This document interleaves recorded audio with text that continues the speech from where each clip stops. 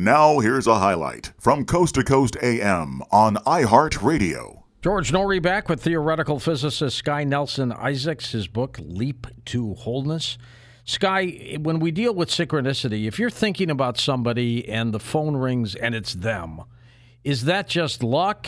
Is that synchronicity? What would you call it? I don't differentiate between synchronicity and not synchronicity, really. I think there's a spectrum of meaningfulness. How likely is this something to happen? I think we need to back away from being amazed by synchronicity and see it as a normal phenomenon that happens all the time. Sure. I'll give an example.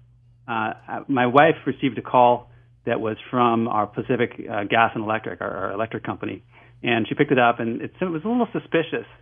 So she thought maybe that someone was phishing to get her information. So she hung up the phone, and she called the electric company herself directly and waited on the phone for like 20 minutes, finally got somebody, and the person said, yeah, it's true, that these people have our number, they're acting like they're us, and they're trying to get your information. But while we're on the phone with you, let's just check your account. And she checked our account, and it turns out our electricity was to be shut off the next day. Oh, my God. There was a mix-up in the payments. So this spam caller actually helped us address the unknown reality that we were about to lose power. I've talked with an expert about the phishing. That's a different topic altogether, but they really do steal other phone numbers to trick you. It's frustrating. Yeah. And when you can see that, you have your own filter, your own frustration, your own fear about that, but then you see it actually helped me solve my problem. That's when you start to really live in flow, start to see other people not as obstacles, but as clues along the path to help live your own life into the best optimal state that you can. Well, and it happens all the time. We hear stories of people being delayed on some car trip, and all of a sudden, had they been in the car at that time, they might have been hit by a car right at that special moment where there was an accident. It could have been them. All kinds of things happen like that. But what creates it? What are we doing it as individuals, or is there that higher power out there in the universe that's making these things happen for us? Well, I don't think we can control the circumstances well enough to do a scientific study of each instance. And so I don't think we should, decide for ourselves whether each instance is a synchronicity or not. But it forces us to be a little bit humble and say, I think it's a process by which we are anticipating our circumstances, where we have a certain intention of what we want to do, and we take action in that regard. It's when we have an intention and we act upon it, we start to create momentum in that direction. We'll start to experience synchronicities or meaningful moments that help us along that journey. But it doesn't mean that everything that happens is meaningful. When we get sick or when we experience racism or something like that, these are things that are not necessarily in our control and shouldn't be considered like our fault. We shouldn't take responsibility for every single thing as if it's meaningful. Some things we just have to deal with at face value. Do you tie in intelligent design with any of this or not?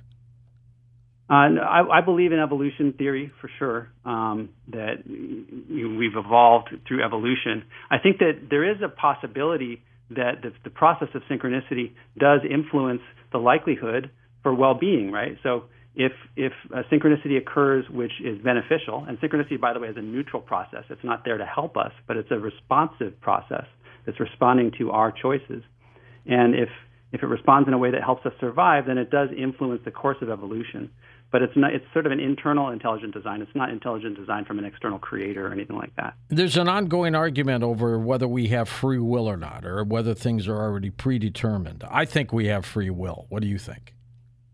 I think we have free will, and this is consistent with what we know about quantum mechanics, that there is in quantum mechanics, there's a branching tree of all the possible outcomes of an experiment. And we have, when we measure the experiment, we have choice over what kind of measurement we make. And the system then gives us an answer to that experimental question. So we do have choice, and then the system collapses into one state or another randomly based on probability.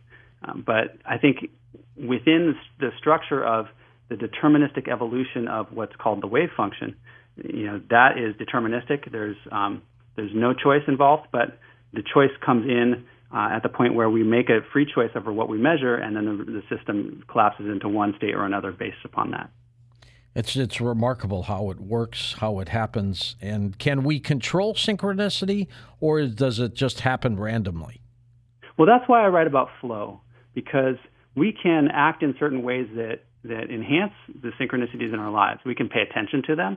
We can make note of them. I think the better listeners we are, the more we listen to people, the more we get our filters out of the way, the more we start to see, oh yeah, my friend doesn't want to go to the movie I want to go to. So maybe I need to drop my own assumption about whether I'm going to like their movie or not and go with their flow. And in doing so, I might have an experience that's really meaningful, a movie that I thought I wasn't going to like that I end up loving, or that gives me some idea about a problem I'm having at work. We can get informed about one area of our life from something that happens in a totally different area of our life. So I think open-mindedness and deep listening and compassion for other people's perspectives can help us experience more synchronicity and more flow, which is not controlled by us, but we sort of surrender to that process, and it's a give and take with the cosmos. Tell me about the holistic cosmos. So we talked about time being a line rather than a point. And what this implies is that there's a connection between the past and the future in some sense. That you can't break apart this sense of a line, like the light traveling from the sun to the earth exists as a whole. What that means is, I think about this like a virtual world. In a virtual world, you have systems, have non-player characters, right? You have NPCs. Like in the Matrix, you have all the agents that are out to kill Neo. And they don't have an actual history, right? They're just bits in the machine. So when you make a choice to go one way versus to go the other way, the bits in the machine can jostle and change to make the NPCs go a different direction. So history is flexible in a video game or in a virtual world. And I think that is possibly the way our physical world works. History is flexible of things that we haven't observed, and that allows for the physical world to adjust to our choices and to become responsive in this way. Sky, are we real? Because others have talked about a virtual reality world too. I mean, is this really happening to us, or are we created like that? Yeah, I think it's really important to see that the world is real. We have real problems. We have systemic racism in the world. We have conspiracy theories that are miscommunication that's happening. We have people suffering around the globe in different ways. That's all real stuff that we got to deal with. But it doesn't mean that we understand completely what objective reality is. I use the word virtual-like reality because it's got this element of flexible histories where the world can respond to us and adapt to us. But it is still a real world where we have real consequences. But you talk about the cosmos being programmed. So what do you mean by that? I mean that synchronicity is the programming, that when we make a choice to go out and get a job, and we start to fill out a resume and we start to inquire with other people about job opportunities, that the response of the world around us is to bring us some of those opportunities, to start showing us, like, here's a person that comes across your path at the grocery store that has an idea for you or has a job opening for you. But if we do it differently, if we don't have the confidence to approach that person, for instance, we'll have a different experience. And so the programming is based on what we choose to do, based on whether we choose to have the confidence to proceed or we don't. The synchronicity will occur differently and either happen or not happen. And this is sort of a way that the universe is programmed to help us heal, help us grow, and really be a reflection of who we are that we can learn from. You have high praise from the book from a lot of people.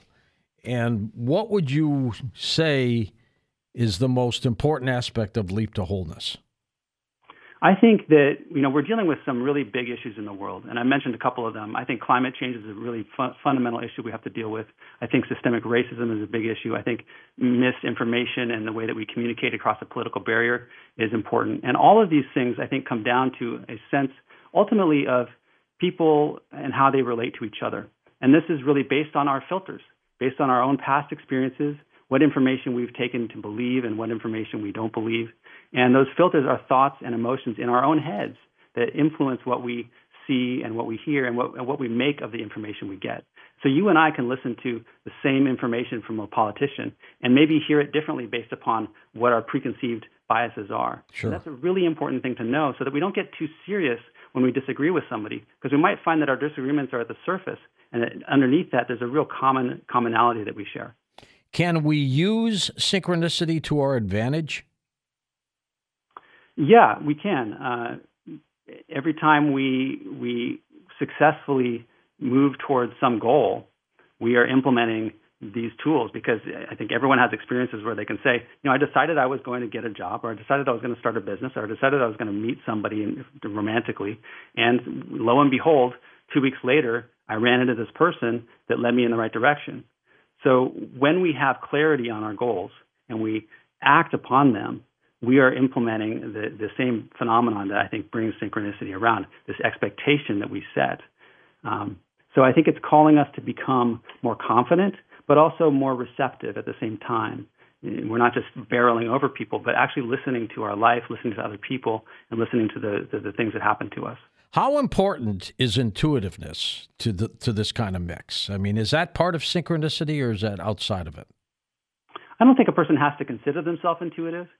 I think that intuition can play a big role if you can notice, the things happening to you, not just at the surface, but how you feel about a situation, or what somebody might mean if somebody tells you they're happy, but you kind of sense that they're not happy with the decision.